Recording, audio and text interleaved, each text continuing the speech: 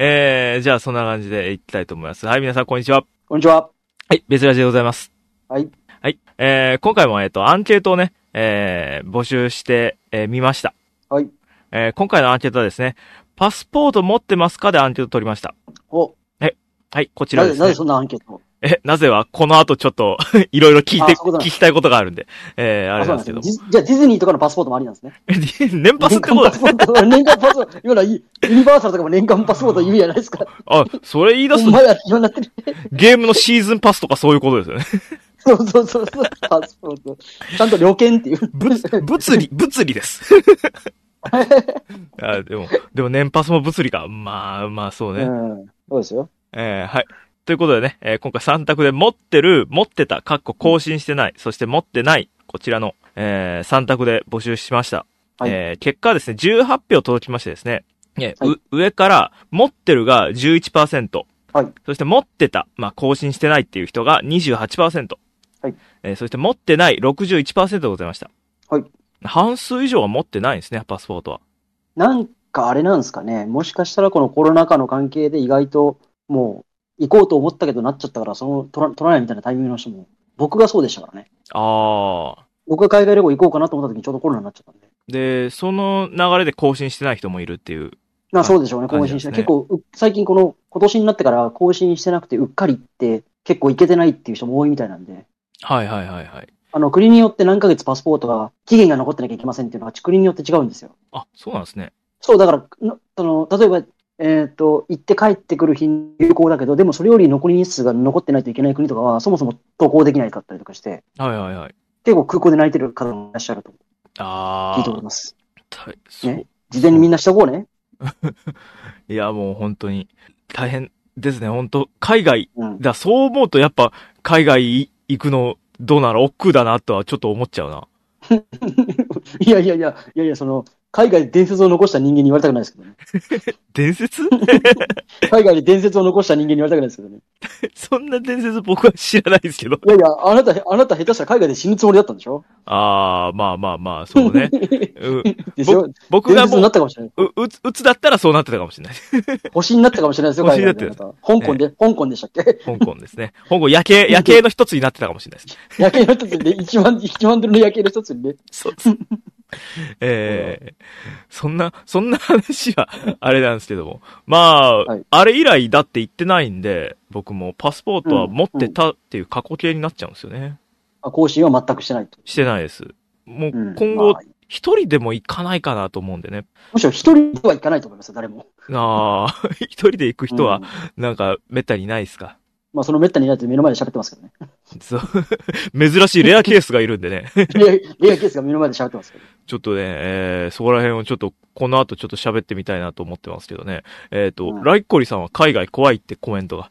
行く国じゃないですか。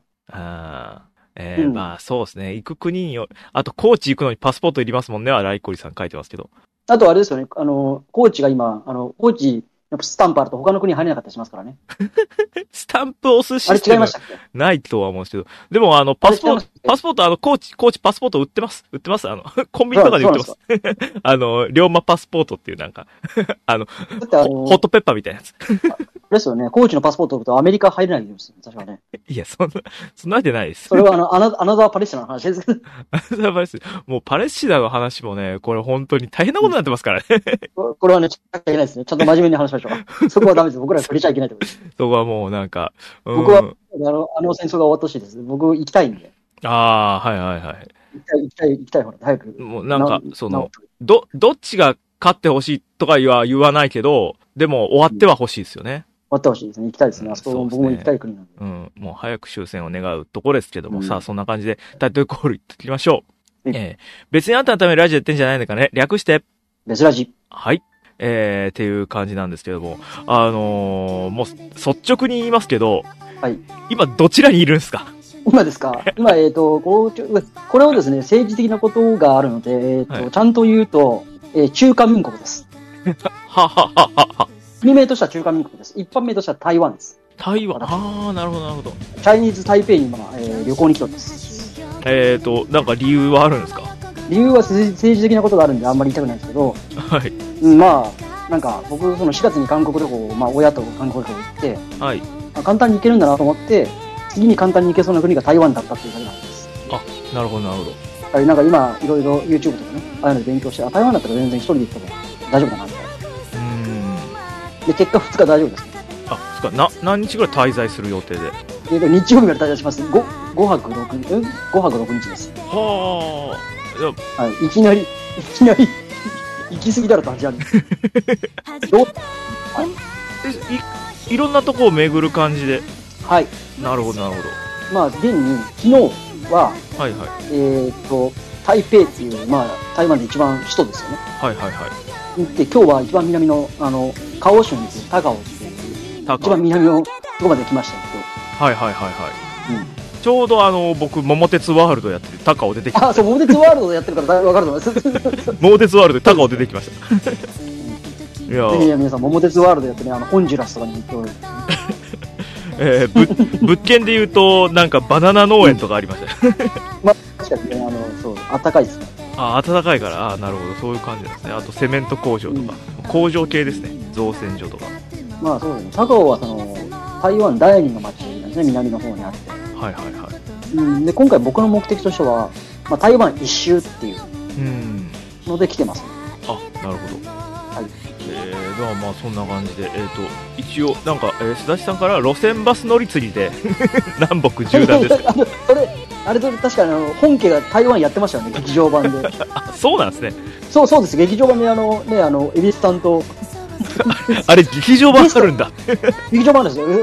それ須田さんも僕を路線バス田川陽介路線バス大好きですけど、劇場版で誰でしたっけ、ゲストがなんだっけ、あれトラブルの元嫁トラブルの元嫁、三船美香がヒロインでああ、はいはいはいはい。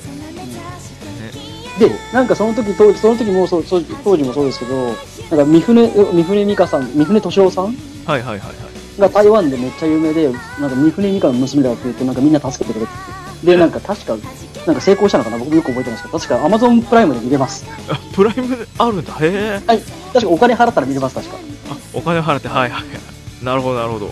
なんか世界の三船ってすごいんだなっていう話。あとはあれじゃないですか、秋広さん世代で言うと台湾って言うとビビアンスーじゃないですか。ああ、そうですね、ビビアンスーは確かに、ブラックビスケット。日本で一番有名な台湾人ですからね、彼女は。ああ、なるほどなるほど。そうなんですね。まあ僕の中ではゲーマービートオイルキングですけど。どちらですか？ストリートファイタープレイヤーね。なるほどなるほど。はいはい。まあそんな台湾ね、もう本当になんかどっかでまたその話もされるのかなっていう感じ。まあ通るような方でちゃんとしますけど。ですよね。だからまあざっくりまたなんかあったらちょっと振るかもしれないぐらい。そうですね、来週以降も。はいはいはい。なんかまあそんな感じで今回はこの辺にしときましょう。はい、そんな感じで今回もよろしくお願いします。お願いします。あきひろと遠野の別ラジ。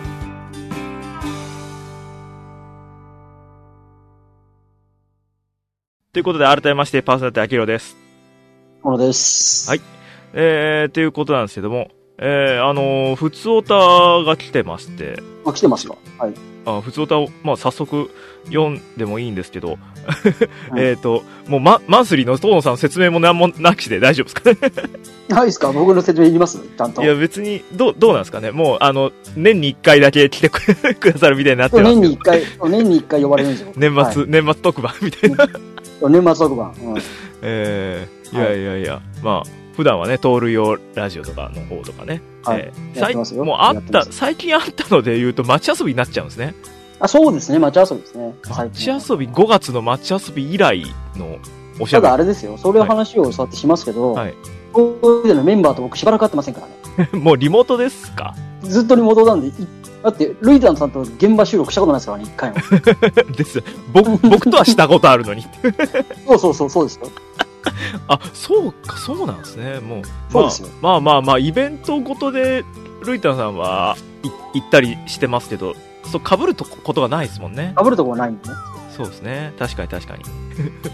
まあ、そんな近況とかもいろいろ、まあ、聞けたらとは思うんですけど、まず、そんな感じで新馬お兄さんから普通だ来てました。はい。はい。皆さん紅葉見ましたか？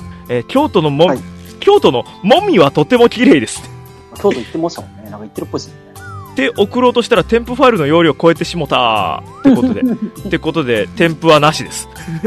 はい。もみじ、紅葉見ましたかということですけども。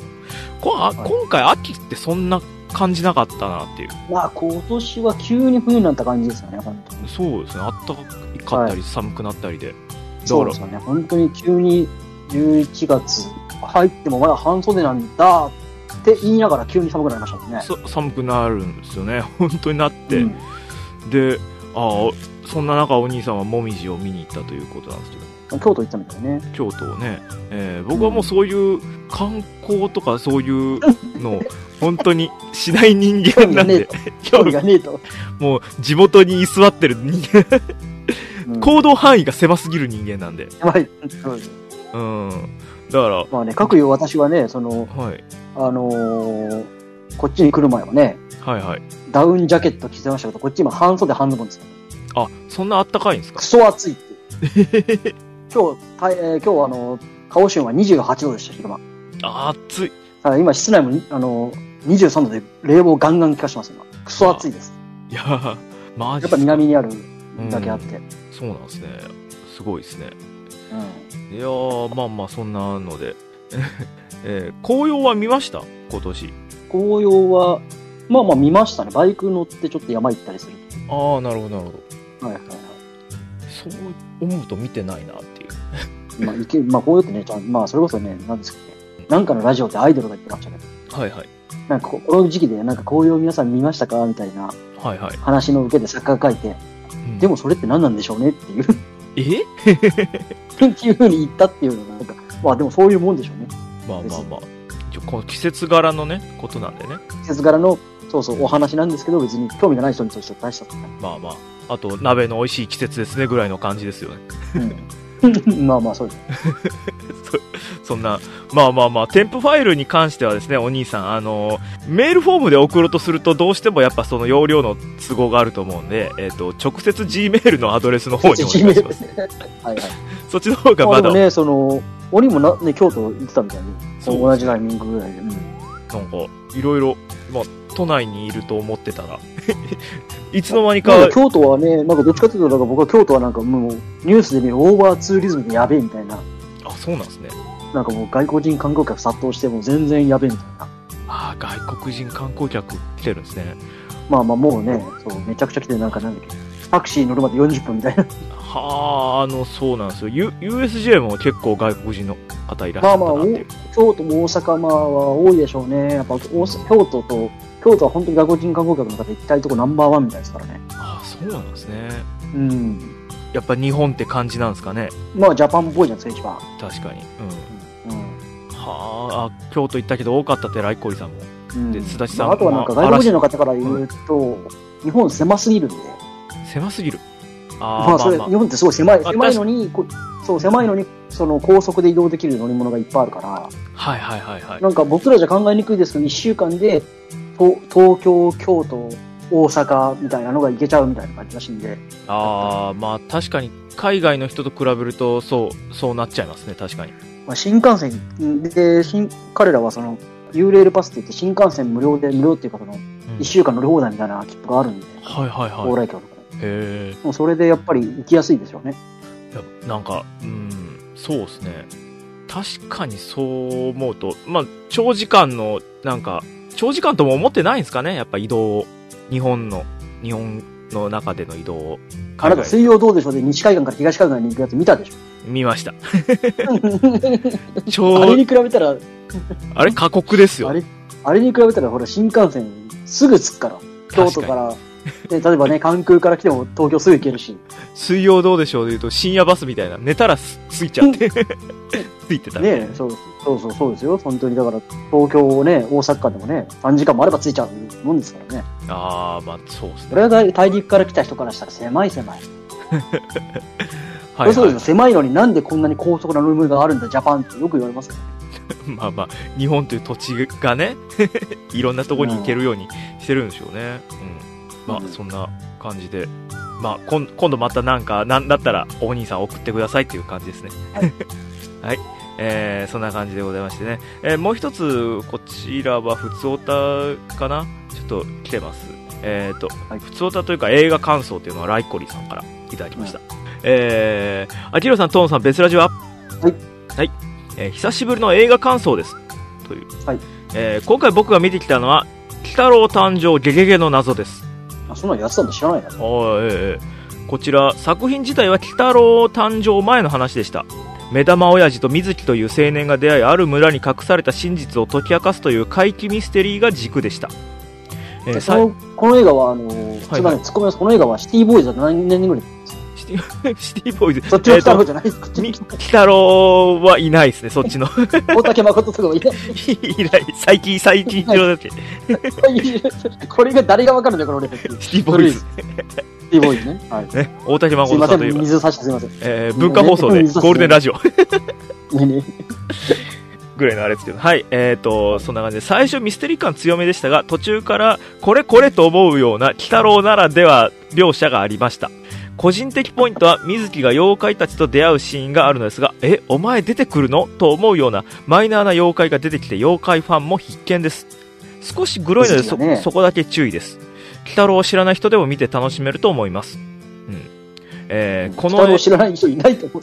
まあ、鬼太郎ね、今知名度あるでしょう、そこそこ。この映画を見た際、ギャルっぽい女子2人とカップルに挟まれました。鬼太郎ファンは老若男女いるんですね。鬼太郎7期を楽しみに待ちたいと思います。何の発表もされてません。7期もやってんだ、すごいな。いや、まあ、今6期やってて7期を楽しみにしてるって感じですかね。次回は滋賀県民が見る飛んで埼玉琵琶湖より愛を込めてです。次回も決まってるんですね。こちらのゲゲゲの鬼太郎の誕生の映画なんですけど、水木一郎さんの生誕100周年ってことで。あ、そうなんですね。だから NHK でもやるのかな。なんかすごく今そういう系で盛り上がってるんですよね、今。うん。だって次のテレビ小説も水木さんでしょ？あれ水木さんなんですか？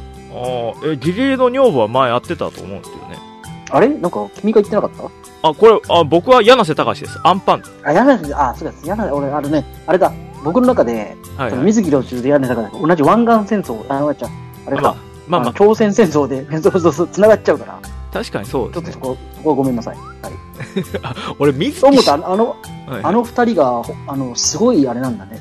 そうですね。同じ作品、同じ体験を作品にしたらあんなに違うんだ。確かに作風が全く違いますもんね。だって戦争を経てやっぱりご飯をあげることをやった柳瀬隆と、その戦場でそのダメージを受けてしまったその人々を描いたゲゲゲの鬼太郎ってすごい作風が、表現方法が変わったんだ。そう思うと面白い。僕が今ちょっと間違えた言葉を言ったのを須田さんが訂正というか、僕水木しげるのことを水木一郎って言ってそう思った。Z の人々だと思った。Z 生誕100周年頑張ってんなじいちゃんってなっちゃう。Z 違います。水木しげるさんの方でしたね。なるほど。今回の映画にも戦争が深く関係してくるとライコリさんが。だからそういう感じの映画なんですね。まあちょっと、僕がいつもオープニングかけてるあゆみさんも見に行ったって言ってたんで。あの人ゲゲゲとか悪魔くんとか水木作品のファンなんですよ、なんか。そうだね。でなんか見に行ったとか言ってたんでね、ちょっと気にはなってるなという作品の一つですけど。なんか映画とかって見ます？トーノさん。僕は映画一番最後に見たのはいつ ?3 月のワイルドスピードじゃん。なるほど。エヴァンゲリオンと同じく公開日1週間でなるべく見に行く映画に。あとでも、記憶には全く残らないっていう。なんか、ド派手なカーチェイスしてるイメージしかないです。それだけです。もう、エンターテインメント作品なんで。まあ、そうです。そうはならんやろみたいな展開とかね。ただ一切覚えてない。なるほど。僕はですね、まあ、この前ゴジラ見たっていう話はしたと思うんですけど、北野監督の首を見に行ってきました。時代劇のね、本能寺の変を書いたやつですよ。あれはどこまでネタバレしていいのかっていう話なんですけど。しちゃダメでしょ。ダメですよ。いやこれネタバレになるかな。明智が死ぬんですよ。なんだってよし、早速調査だ。明智光秀が死んじゃうんですよねって殺されてしまうんですよって明智死ぬってよってそこまで書くのか、ネタバレだってあーっていう。いや、どう考えてもそういう映画でしょって話なんですけどね。まあ、その、結構刺激的な映画というか、まあ、その、いろんな、見終わった後に、レビューとかを見に行くんですよ、僕。やっぱ映画、YouTuber のレビューとかを見てると、やっぱその中で言ってたのは、やっぱこう、今までその、たけし映画、ヤクザ映画とか撮ってたんですけど、そうすると、一人一人の命が重いんですよね。一人が死んでその復讐に行くみたいな感じの話の流れになるんですけど、やっぱ戦国時代が舞台なんで、一人一人の命が軽いと。だから、いっぱい人が死にますっていう話です。なんか僕はその CM とかを見てちょっと思ったのは、なんか北野武自身が、なんか、活動をもうちょっとで終わらせる第一弾なんじゃないかなって。ああ、就活というか。年齢的にもそうだし。まあ、そうですよね。その第一弾として、その、北野武が、その、いわゆるその、まあ今まではなんかその薬剤映画とか、ああいうのが多かったけど、そのいわゆるその、まあ、その、今回のね、戦国時代って言ってるけど、その、いわゆる大河ドラマみたいなことじゃない。まあ、そうですね。ああいうのを作ったらどうなのかっていう、その、ある種、チャレンジ的なものなのかなっていうふうに僕は。そうですね。どうなんですかね。一応、小説自体は、何年か前、2019年になんか出てるんですよね、原作が。で、そっからの実写化みたいなんで、とは言ってたんですけど。だからその、ね、たけしさん自身がこれからその年齢も超えた時に、なんかその、すごく、なんて言うんでしょう。その、レジェンドとして、功績を残せる映画を作ろうって思って一発目なんじゃないかな。このフィルモグラフィーというか。そう、今までのあった題材をブラッシュアップして、たけし、なんて、失礼な言い方だけど、もう、庵野監督と一緒で、何でもたけしじゃんっていうの、何でも庵野じゃんっていうのと一緒で、っていう感じだと思う。そのゴジラもそうだけど、前のゴジラの場合はもう、庵野じゃんって分かったゴジラだ。確かに。色が強かったですよね。そう、北野武が作る大河ドラマはこうなるよ。っていう感じなのかなって。まあ、なるほど。そうですね。そう思えばそういう感じかもしれないですけど、まあ、でも予告に出てないような部分も割とあってみたいな。例えば、その、織田信長。言っちゃっていいね、まあ、でもそれでなんか興味持つかどうかはあれだと思うんですけど、織田信長が男色家だったみたいなね、話とか。その、森蘭丸と。戦国時代はね、よくありがちな話ですからね。そういうところもちゃんと描いてるみたいな感じで。だ BL 要素ちょっと強いかもしれないです。そういう意味ではちょっと不女子の方もちょっと見れるかもしれないですね。あと、すだちさんから首には浪江津子の乳首は出てきますかその、浪江津子が乳首切ったら。乳首を切り落とされるシーンはないです。もうね、もう30年前ぐらいの方だと思う、それあと、俺はもう本当首がヒットしてパロディ AV が出るのは乳首だなとは思っちゃったけど。しょうもないですね。しょうもねえな、本当に。いや、まあ、そのね、R15 ですし、結構ね、その、ショッキングな、過激的な。でも R15 なんだ。R15 です。まだ緩いんだね、全然。緩いっちゃ緩いですけど、まあ、描き切ってると思います、割と。なんだっけあれなんだっけ漫画原作の、だいぶ前だけど、殺し屋って R18 じゃないあれ、18も言ってましたっけ当時の映画が。レートが変わったのかな。そうなんですよね。レート変わったのかな。なんか当時あれかなりグロかったから。三池監督ですよね。そう、三池高橋。いや、すごいの撮るなとは思ってましたけど。痛々しいね、作品でしたね、あれもね。あれもね。そう。いや、本当に、グロ映画ってどこまで皆さんがお好きかどうかわかんないんですけど、でも R 指定でやってくれてましたね。まあ、そんな感じでございまして。そんな映画の話して、あとそうですね。ちょっと最近、編集が、僕の編集がちょっと滞ってる問題で、あったりするんですけど、なんかこう、最近そうパソコンの周りの環境がちょっといろいろ変えてまして、はい、まあまあ物理的な話なんですけど、今テーブルの上にパソコン載せてる感じなんですよね。その今なんか僕のイメージとパソコンの種類を選べないとデスクトップのパソコンテレビの上に載せるのおかしいなみたいな、テーブルの上に載せるのおかしいなみたいになってますけどノートパソコン。ノートですよね。ノートです。ちゃんと説明してください。ノートです。パソコンでっかい箱載ってんなみたいな。そういえばそうですね。デスクトップになっちゃいますもんね。いや、ノートパソコンを、テーブルの上に置いてるんですけど、そのテーブルもいわゆるこたつ的なテーブルなんですよ。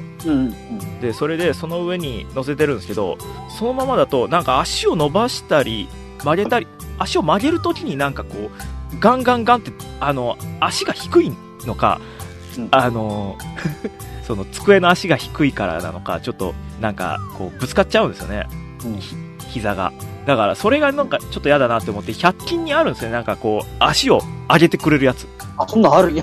あるんですよ。そのなんていうんですかね、こたつの継ぎ足っていう名前で、それが1個100円で、だから4箇所必要だから4個そう実400円じゃねえかっていうので、でもこれで4センチほど上げれることができるんです、下を。でそれで上げることで、あ、これ快適だなって思ったんですけど、逆にキーボードがなんかこう今まで打ってた位置からちょっと遠ざかってる感じになっちゃって座ってると、だからそのいつも編集とかしてる時にちょっとキーボードと一緒にカチカチしながらやってるんだけど、それがなんかちょっとしんどくなっちゃうみたいな状況になっちゃって、ちょっとね、なんかどうしようかなって思った時に左手デバイス欲しいって思ったんですよね。はい、ちょっと一個提案があって、僕みたいに、ノートパソコン使ってもキーボードもモニターも全部別にするっていう。あー、なるほどなるほど。キーボードを別で USB で繋いで、で別で僕はモニターも別ですか。あー、なるほどなるほど。せっかくノートパソコンがあるのにそうですよ、そうですよ。もうまあまあ、それでなんか左手デバイスが欲しいなって思った時、ちょうど今日なんですよね、調べてみて。左手デバイスもいろいろ売ってはいるけど、やっぱそんなにおいそれと買えるような金額じゃなかったりするじゃないですか。確かに1万円前後ぐらいですよ。そうです、高いなと思って、それでいろいろ見てたら、ちょうど今持ってるもので代用ができるっていうことが、気づきまして。はい。俺任天堂スイッチのジョイコン。なんかそれ俺見たぞ。見ました。見たぞ。これあったな。ジョイコンをパソコンと Bluetooth 接続して、そこのジョイコンにキーの割り当てをすることで、そう、なんかそれ見たぞ俺。うん。それでできるらしいっていうのを気づきまして、今日からこれをちょっと実践しようかなと、ライフハックです。Joy2 キーっていうアプリがいるらしいですね、Windows だと。っていうのをなんかこう、そう、絵描きの人がやるらしい。そう、絵描きの人はね、よくやってる。立ち回りらしいですね。僕、それ絵描きの人のやつでなんかツイッターで見ましたね。はい。で、だから、まあ絵は描かんですけど、編集としてね、その、コントロール S で保存とかそういうことをね、するのに、ジョイコンのスクショボタンを保存にしちゃおうみたいなのとか、いろいろ割り当ててました。まあ、それも、まあ、パソコン環境って人によって難しいですよ。はい。それこそ僕はなんかもうマウスは、マウス使ってないんで。あ、そうなんですね。ボールマウスなんで、手首動かさなくてもそう、親指でできるし。あと、僕はその動画編集するときに、Mac の場合はタッチパッドで割り当てができるんで、アクション。それを多分左手デバイスみたいに使ってます。なるほど。なんかそういういろいろ左手デバイスもいろいろあるんだなっていうので見てて、なんかそのパソコンの周辺機器とかみんなどうなのかなっていう話とかね、ちょっとマウスもこれが多分ね、Windows の人は結構難しいと思います。ああ、そうなんですね。 Mac 使い始めたら Mac の周辺機器がないと無理なんで。はあ、そうなんですね。だって USB-C2 つしかついてないんです、拡張が。なんか物足りないですね。そうで USB-C にその拡張デバイスで挿して、HDMI とか他の USB-A とかを拡張して挿すんで、それが前提なんで。あ、そうなんですね。そう、煩わしさ慣れた後に、その今年になってから Windows のノートパソコンを買ったんで、Windows すげえと思う。なんか、そうですよね。そう思うと思います。確かに。Windows は確かに USB いっぱいありますよ。あります、いっぱいあります。いやー、で、それで、マウスとかってなんか、やっぱこだわりとかあります？僕は今の、その手首動かさないボールマウス、ロジクールにしたからもう、あれじゃないとできなくなっちゃいました。楽。やっぱり楽。やっぱそうなんですね。親指で全部動かせる楽で。ロジクールがいいなとはよく聞く。安くて一番入門編で僕も買ったら意外と良くて、そのまま使ってます。いや、なんかこれも本当に、いろんなのを、試してみないと分かんないんだろうなと思いつつ、自分は今、でも僕、記憶いいんですよ。充電式のマウスにしてるんですよ。充電式で、クリック音が鳴らないタイプ。で、にしてるんですけど、やっぱそこら辺も人によってこだわりあるよなって思って、クリック音ありなしとか。僕はクリック音あった方がいいです。あった方がいい。でもあともう本当になんかこうおじいちゃんみたいなこと言うんですけど、初期の設定だとマウスカーソルの位置をたまに見失うんですよね。どういうこと？わかんない。マウスの矢印画面上にあるじゃないですか。あれが今どこにあったってちょっと思うから、あれを設定で一回り大きくしてます。目が悪いのかお前。そこら辺の設定とかね。だからそれは多分僕がないのは、ノートパソコンの画面を使ってなくて別に普通にモニターを使ってるから。なるほど。目の前に画面が来てるから。そうなんですね。なんかたまになんかマウスカーソルをなんか独特なやつに変えたりする人とかいます。いたりすると思うんですけど。僕の場合はその環境的に必然的にあったから使っちゃってるっていうのもあるんですよ。だって今僕の環境で言うとパソコン2台を同じモニターに挿して使ってるんで、で Windows 起動した時は Windows、Mac 起動した時は Mac。でもそもそもゲームやってなかったら別モニター買ってないから、ゲーミングモニター使って Windows でゲームやってるからそれが必要だったからって話で。そうなりますよね。Windows がやっぱゲームといえば Windows ですもんね。スト6やるためにゲーミング PC 買ったんだよね。そう。逆に言うと、その後僕の場合はその2年前に Mac 買ったやつで、今までやった機能忘れて Mac に移っちゃったんで、だから YouTube の収録とかも全部 Mac でやってるし、そうなんですね。正直ゲーミング PC はもうスト6以外で動いてないですから。そうか。もうスト6専用機みたいな。っていうかゲーミングノート PC にしたらうるさいんですよ、あいつ。ファンがめっちゃ。そうなんですね。あれでは収録は多分できない。スト6動く、っていうか、スト6が APEX 動くノート PC の結構厳しいっすね。ファンブンブン回る。あと、ノートパソコンって言ってるけど、電源さしないと60分ぐらいでバッテリー切れるし。もう活動限界。そう、活動限界が早い。そう分かってる方なんだよね。そうですね。結構、そういう意味ではいろいろ、なんか、選び方とかあるかな。選び方ですよね、そう。いや、今はもう、動画の編集とかもしないから、僕はもう今のパソコンでとりあえず、いいかなと思います。これが壊れそうになった時に、またなんか、新しいよりしろをね、考えるかなと。もうスマホとかもなんか買い替えなきゃなってなってるんですよね、僕も。そうなんですか。スマホなんかバッテリーの減りがすごく早くなってるんで、そこら辺をなんか、バッテリー交換でいけんのかな。僕 iPhone は2年に1回バッテリー変えてますよ。変えてるんですね。そこは Android だとちゃんと用意されるのかどうかっていう。僕、君より古い Android 使ってますけど、電池持ちますよ。それはやっぱ交換してるんですか？いや、してないです。せずに？もう4年してないですよ。それは使いすぎなんじゃない？酷使しすぎ。だから結局、僕は2台あるから、分散してるだけで。いや、そうだと思います、僕も。だから、そうね。やっぱりそのスマホのなんか修理とかなんか、巷でやってるところに持っていった方がいいんですかね。いや、iPhone の場合はやっぱ Apple 純正が一番高いですけど。純正が。Android の場合はもう安かったら買い替えた方がいい。そうですね。買い替えかな。次の Oppo 新作が出たら買えようかなって。今年の夏にレノ9出てるじゃん。もう9出てた。その時に買えようかなと思ってちょっと様子見ちゃったんですよね。セブンとあんま変わんないっていう風な評価だったんで、なんか。そうそうそう。でも日本向けはあんまり変わんないですからね。僕もそろそろ買い替えたいなと思ってます。次11がどうなるかなっていう。なんで2ずつ増えてんだってね、シリーズが。思ってますけど。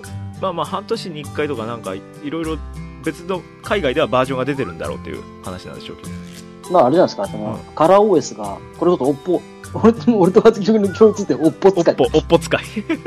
オッポマスターなんで、我々。オッポですね。OPPO オッポです、ね。そうそう。カラー OS が、カラー OS って Android カスタム OS なんですけど、カラー OS がアップデートしなくなったら使えなくなっちゃうんで。ああ、そうですね。その時、ね、今のところ、僕のオッポレの5でも、カラー OS 入ってるんで、フルアップ、最初にアップデートできちゃってるんで、まだいきますね。こっち最近アップデートないな、そう考えたら、3は。いや、それは多分やばいです。そうですね。もうちょっと来年あたりちょっと。だって基本、まあ、カラー OS は別として、ノーマルの Android OS は、2年半で切れますからね、ああ、そうなんですね。今11です。だからカラー OS だけまだマシなところだと思うんです。で、しかもそのオッポを進めたら俺っていう。そうなんですよ。遠野さんからいろいろ。安くていいですよ。安くていいですよ。あと、マイネオ。僕は実地しますからね。そうなんですよ。あと、マイネオも教えてもらったっていうね。何気にスマホおじさんですからね。スマホの、実験的に。安くなったのはトーンさんのおかげだっていうね。はい、皆さんお相談あったら、ぜひお願いします。本当に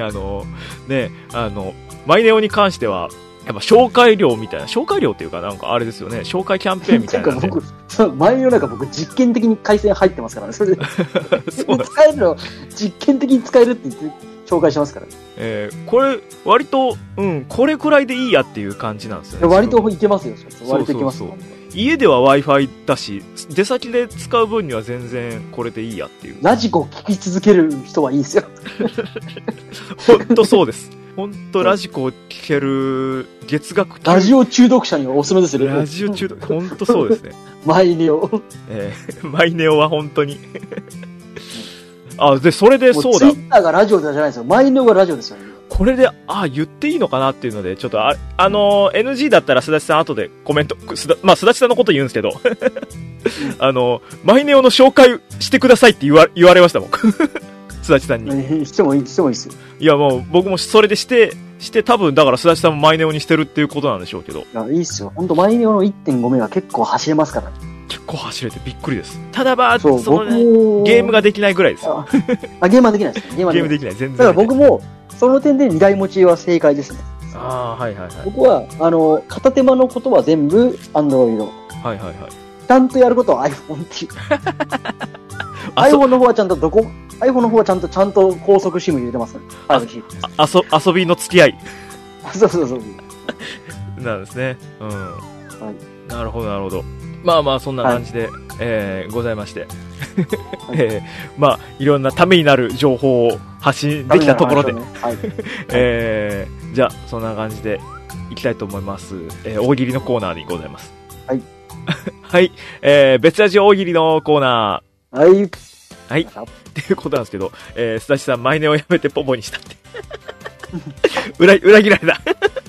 確かに。ポポね、海外にも入るからね。いやー、ポポね。確か海外に行く人はそうなんですね。確かにそうなのかもしれない。そのままローミングできるんだよ、ポポね。はあ、なるほど。あれですよね。展開にいる人ですよね。ドラゴンボールの出てきた。ポポ。黒い人。それミスター。ポポ。ポポでした。はい。そんな冗談もさておきですけどもね。はい、今回の、大喜利はですね、大喜利のテーマ、ちょっと待ってください。今スマホ一回起動しなきゃ。ってことで、別味大喜利のコーナー。イェーイ来たはい。ということでございまして、すごいテンション感。イェイはい。今回のお題はですね、クラウドファンディングお葬式のあるあるを教えてくださいで募集しました。いや、今後ね、未来にこんなことあるかもしれないでね。誰かのお葬式をクラウドファンディングでみたいな。就活。誰かが就活でそういうことをするかもしれないでね。それに先取って、こんなあるあるをちょっと募集してみたんですけども。まず、そうですね、ツイッターでいろいろいただいているので、こちらから読ませていただきますね。はい。ちょっと、でんって音出しますね。はい。まず、こちら、イザヤさんからいただきました。はい。漏れなく、戒名入りストラップがもらえる。お、これは嬉しい。嬉しいっすか？嬉しい。戒名入ってるの嬉しいね。戒名、みんなね、その肌身離さず持てますね、これで。ね。ストラップでも今使うかな？ストラップ確かに、携帯につけないからね。スマホにストラップをつけるところがないですよね。スマホにストラップつけたら多分15年前ぐらい以降つけてないから。もう。スマホ初期の頃はスマホケースにストラップホールあったけど今ないですからね。まああるのとないのはあると思いますけど。すだちさんから漏れなくとは大盤振る舞いでだと。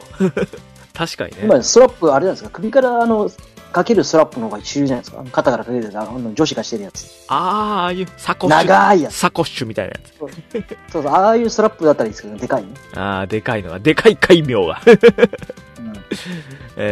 さあ、続きましてですね。こちらお名前、伊沢さんからいただきました。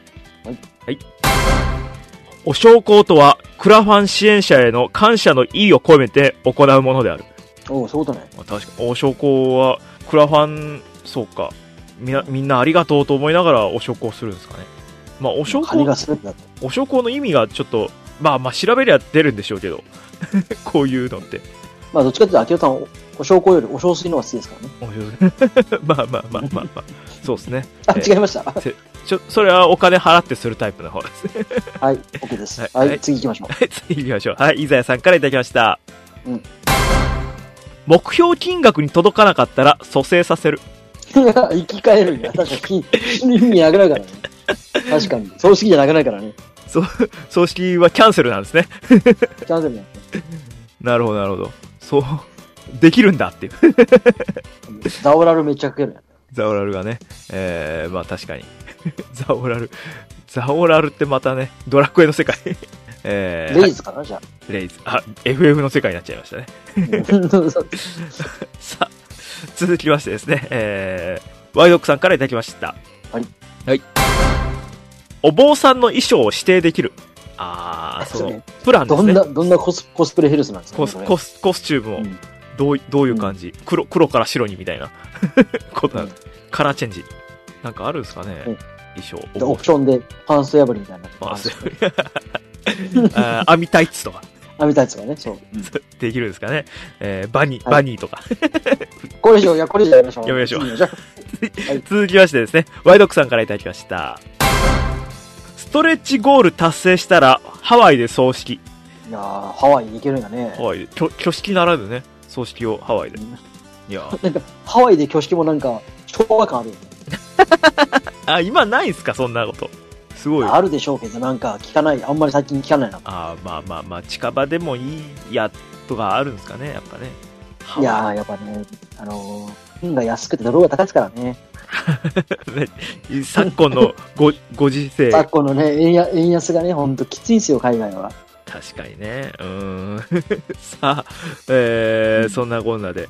続きまして、なんか引用リポストでなんかいただきました。RT ね、RT で。こちらですね。毎日が楽しくないアイオンウーザさんからいただきました。お、来た大物。来ました。出た。はい。では行きますね。ありがとうございます。はい、ありがとうございます。いつもありがとうございます。ありがとうございます。すべてのプランで位牌を得点に入れたせいで、遺体が足りない。そうか、人気 100%、120%とか言ったら無理だよな。ストレッチゴールで。そう。すごく言ったら無理だな。位牌足りへんってなるよな。位牌足りへん。ちょっと別の人の混ぜちゃおうって。まあ、そうだね。肉コップンとか混ぜるよね、ほんと、牛。食品偽装。食品偽装。そっちはね。いや、一時期なんか肉コップンって何なんだってなっちゃった。それも肉だからね。すだちさんが、位牌でも水増しって言うのかなって。いや、言うんすかね。さあ、そんな感じでございまして、続きましてですね、新馬お兄さんからいただきました。はい。はい。やっぱり遺骨はマストだよね。やっぱ遺骨は、確かにね。だから返礼品としてはマストですよね。まあでも世界的に見たら燃やす国の方が少ないからね。土で埋めるタイプ、そうですね。だからこそ、なんかゾンビものがあるんですよね。だからゾンビものが日本に入らない理由はそれでしょ。そう、確かに。現実感がない。だって燃やすから。もう死体でもうね、そうですね。粉々になってますもんね。さあ、まあ、そんな感じで。もう一つシーマオインさんからいただいたんで読みますね。はい。トップ出資者の推しの寺で葬式できる。でも、なんとか宗が違っても大丈夫なんですかね。宗派が違うと。いや、宗派が違っても。これ、お金の殴り合いになりますよ、これ。ねえ、宗派が違って。うちの寺へどうぞみたいになっちゃう。なんかおばあちゃん泣き出すみたいな。ここではやれないみたいな。母親泣き出すみたいな。ここ宗派が違うって。宗派が違うんじゃんみたいな。ないです。大変ですね。いやまあ、そんな感じで、ございましてね。続きましてですね。あとはメールの方で、ここまでがツイッターだったんでね、メールの方でいただいたやつを一つずつ読んでいきたいと思います。お名前こちら、山やんさんからいただきました。はい。はい。精進落としの料理の中身が集まった額で変わる。まあ確かにね。いや確かに料理がね、料理もありますからね。いや、まあ確かに。なんていうの、ビュッフェとかしょうがない。ビュッフェビュッフェになる。人の気持ちが落ちた時に飯食い放題おかしいけどね。そこでバクバク食えるやつもおかしいだろって。お前そういうタイプだろ。元取っちゃおうってね。元取らんですからね。誰とも喋らないかもしれないです。そう。飯食ってるってずっと。飯食いにしか来てないってね。ただ飯じゃーってね。あいつ何なんだっていう。あいつつまみだぜ。本当に、香典代は、元食ってやるって。最低でしょ、最低ですね。はい。何これ、須田さんがラーメン一つ大盛りにした上田晋也。クリームシチューのネタなんですかね。オールナイトであったんですかね。ちょっと僕らが拾えなかったです。すみません。わかんないですけど。はい。続きましてですね、山田さんから出てきました。遺体と添い寝。あれか、外枠があった状態で、それとも一緒に同じ棺桶に入れるの？同じ棺桶って辛いね。ちょっと辛いですけどね。棺桶がちょっと、セミダブルぐらいのサイズ感。でかいな。サイズ感の棺桶を用意しないとダメですね。シングルだとちょっとね、あれだと思うんで。さあ、そんな感じでございますね。続きまして、山やんさんからいただきました。未亡人を囲んで一晩中飲み会。それいけないことは覚えそうな。もう、すごい。確かに寝ずの番っていうね、ずっと見守るみたいな、ありますけどね。そういうところで、添い寝とかする人もいれば、こういう人もいるんですかね。さあ、そんな感じで、続きましてですね、山谷さんからいただきました。個人が残したコレクションを形見分けと称して分配してもらえる。その後ヤフーオークションに行く。これ、メルカってるやつですね。メルカラとしては。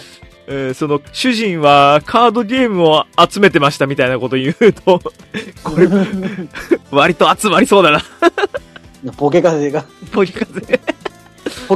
首を。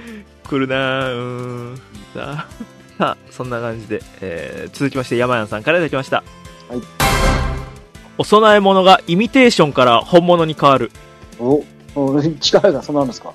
なんか、あれ偽物なんですかね、お供え物。あんままじまじと見たことなかったんです。いや、偽物ですよ。偽物です。そうなんですね。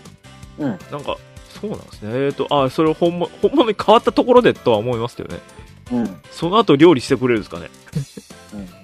なんか、まあ、それ、クラウドファンディングで、そのプランにしてもしょうがないなとは思うんですけど。しょうがないよね。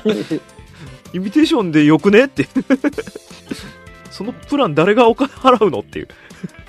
なると思うんですけどね。続きましてですね。山谷さんからいただきました。はい。遺髪を分けてもらえる。紙ですね。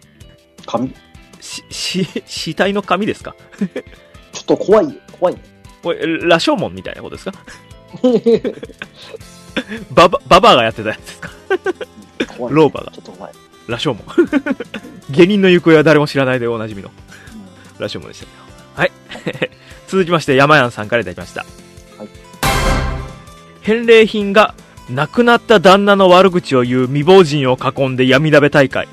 それ参加したいなもうそれは参加したい。さっきの飲み会となんか、ちょっと、被ってますけど。未亡人出てくるんだよ、だから、旦那が死んだ前提なんだ。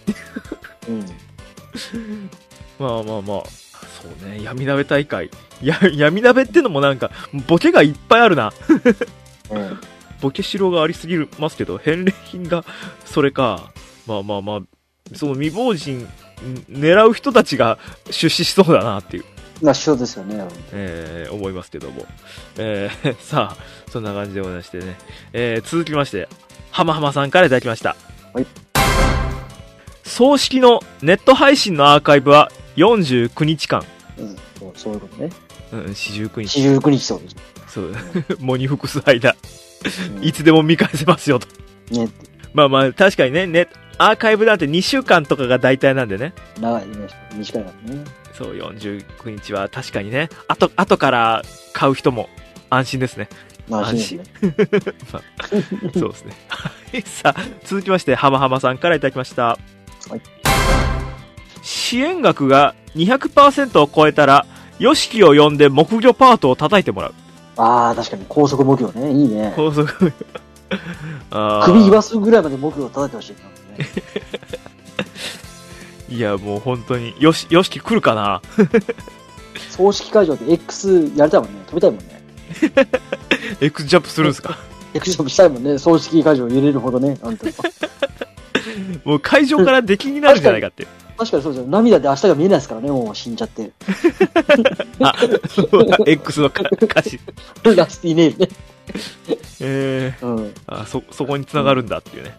愛する君を思ってるように確かにそうですよ。そうやったら繋がりますよ。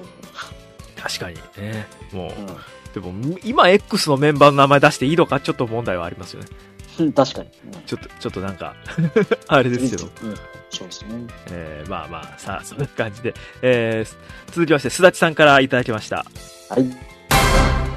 目標金額は6問線。どこっちゃこれ6問線ってなんだろうって調べたら、サンズの川の私チンなんですね。ああ、そうなんですね。っていうことが出てきまして。真田の家紋みたいなイメージがあったんですけど、そっちなんだっていう。6問線でも少なとは思いますけどね。でもクラウドファンディングした上で15に生かされるってことでしょ。ああ、そうですね。サンズの川が見てると思う。サンズの川ね。恨みを持った人がお金いっぱい投げてくれる。アンチからの。アンチ勢が、アンチ勢のクラファンか。クラファンですよ。そういうことかーってね。さあ、続きまして、すだちさんからいただきました。リターンはまだ使えそうな臓器。それは普通のやつじゃないですか。ちゃんと登録しておいて。ドナーです。ドナーですよね、そうです。もうドナー登録してないってこと？した方がいいよ。これもアンケート取ります？まあ、ちなみに僕は、してますよ、ちゃんと。そうなんですね。はい。いや、僕も昔ちょっとしてみようかなと思ったんですけど、なんか、親が、僕が先に死んだ時に臓器がない状態で葬式するのもなんだっていうので、ちょっと拒否られたっていう。まあ、今だとまだ違うのかもしれないですけどね。皆さんね、ちょっとよかったら、ドナー登録してみるのもいかがでしょうか。死んだのにもね、役に立つと思ったら嬉しいです。確かにね。はい。徳を、死んでも徳を積めるかもしれないですね。じゃあ、続きまして、ラストです。はい。すだちさんからいただきました。心臓安倍の葬儀です。結論。持ってきセーラー服の節でって。セーラー服だからです。結論でしょ、音あってね。心臓安倍の葬儀にクラウドファンディングを葬式をしてたんですね。なるほど。ってたのかなあるあるだったのかなあと、すだちさんから、臓器提供の話題はセンシティブだからアンケートはやめときましょう。確かに。はい。いただきました。ああ、なるほどね。最後の最後で歌ネタが来ちゃいましたよね。さあ、そんな感じの、でございました。以上です。はい、ありがとうございました。ありがとうございました。いやー、面白かったですね、今回も。ね。さあ、はい、本当に大喜利は本当、山やんさんっていう新しい勢力が来てから、いっぱい送ってくれるようになって。毎週、ね、そう、毎週来てくれるからありがたいですね、本当に。ね、本当ネオジオンみたいなもんですね。新しくシャアが作り上げたね、ネオジオンが来てますね。須田さんから注釈というか、国葬という名の強制税金クラウドファンディングさせられたやん。そういう政治的な、そういうこと確かにそういうもんやね。確かにそう言われてみればそう。確か国葬という名の、俺たちはあれをクラウドファンディングだと思わなかったっていうだけだったんでね。まあね。うん。なるほど、なるほど。さあ。でも当時ニュースであれをやるとなんか、税金が1人100円ずつかかるみたいな話題になってました。まあ100円ぐらいならとは思いますけどね。うん、まあでもその積み重なってね。まあ確かにね。うん、はい、これ以上やめましょう。文句これ以上は、はい。はい、じゃあ、そんな感じでございまして、続きましてですが、来週の大喜利テーマをちょっと、どうしようかなと思ったんですけど、はい、まあ、さっき首の話をしたと思うんですけど、映画の。で、それで、はい、これネタバレなんですけど、明智死ぬんですよっていう重大なネタバレを僕がしちゃったっていうことで。これはネタバレですがの出だしで当たり前のこと言ってください。次回の大喜利。はいはい。これネタバレなんですけど、みんな性行為から生まれてきたんです。なんだって下品だな。いや、まあまあまあ、そういう感じの何かしらをね、皆さんから。いや、これネタバレなんですけど、はいはい。仮面ライダー1年に1回変わるんですよ。道理で知らない人がいっぱいいるわけだ。それそうやろ。なんかシリーズいっぱいある。プリキュアもなんか毎年変わってんなっていう。そういう、これはネタバレですけど、みたいな感じの。ネタバレなんですが。で、出だしで、ちょっと当たり前のことを皆さんから募集したいと思います。はい。はい。さあ、そんな感じで、ございましてね。あと、時間あるかな ?1 時間ちょっと喋ってますけども。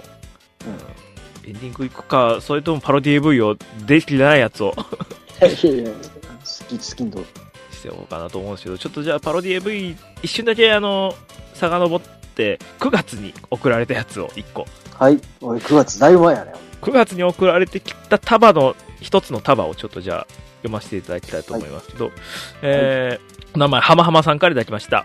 はい。これ読んでないよね、確か。読んでないよね。覚えてない。はい。では、いきますね。読んでても再放送ということで。はい。レベル1だけどユニークスキルで最強ですのパロディ AV。はい。レベル1だけど、ブリーフスキルで最強婚です。なんかちょっと、締め気あるな。ブリーフ、もっこりしてそう。ブリーフ履いてる時点でもなんかもうねえ、なあ。そうですね。なんかねちっこい感じなんかちょっと、見づらい。直視できない。集団用的なイメージが出てた。集団用的なイメージが。そうですね。はい。さあ、続きまして、はまはまさんからいただきました。はい。ゾン100、ゾンビになるまでにしたい100のこと。時代ですね。あ、そんなアニメあったなっていう。あったなっていう。のパロディ AV です。はい。ゾン108、ゾンビになるまでにしたい108の体位。体位108もないよ。毎週一つずつやるのかな。でしょうね。紹介していくっていう。108だと、2年できますよ。2年ちょっとっていうすごい中途半端な。そうですね。何クールだっていう中途半端な。そうですね。続きましてですね。はまはまさんから、じゃあこれラストにしましょう。はい、スプリガンのパロディ AV。はい。ヌプリガン。じゃあ、す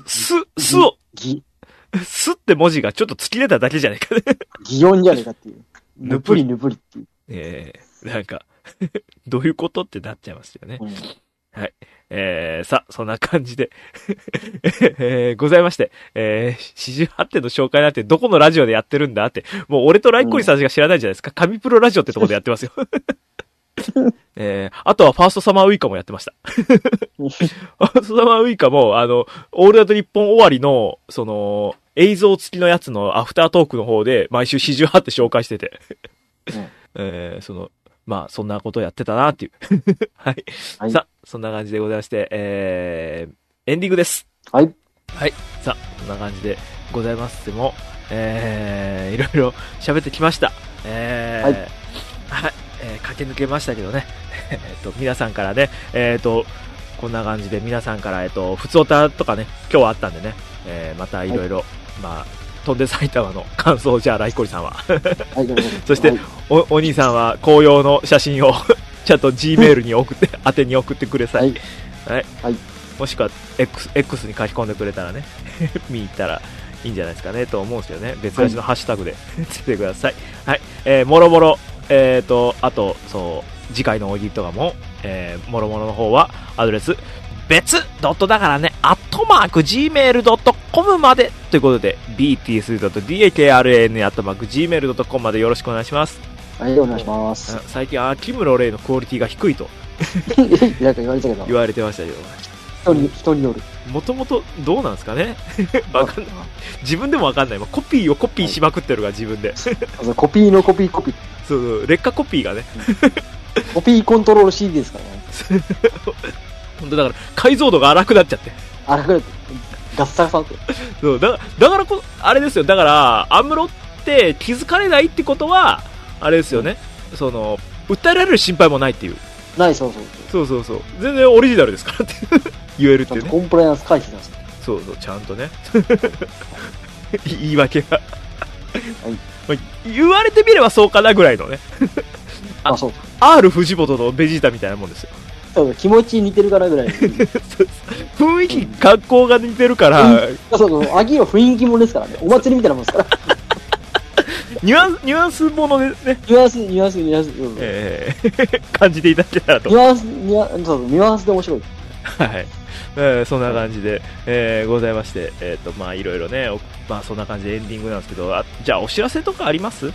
はい、YouTube の方でトルオレディオ不定期2週間に1回更新しております。皆さんお願いします。はい、そうですね、僕からはお知らせというか、まあその番組でのちょっとご報告なんですけど、ご報告重大発表、番組内で重大発表、はい、っていう、そう大げさな話じゃないかもしれないですけど、ちょっとこれ言っとかなきゃいけないなっていうのがあって、年賀状シーズンがもう近づいてきて、もう年賀状を送れるような時期じゃないですか今。はい。そうで年賀状も販売してるしっていうので、別ラジでも年賀状ね、毎回年賀状企画やってるんですけど、はい。ちょっと僕が今使ってるウェブポっていうサービスがですね、はい。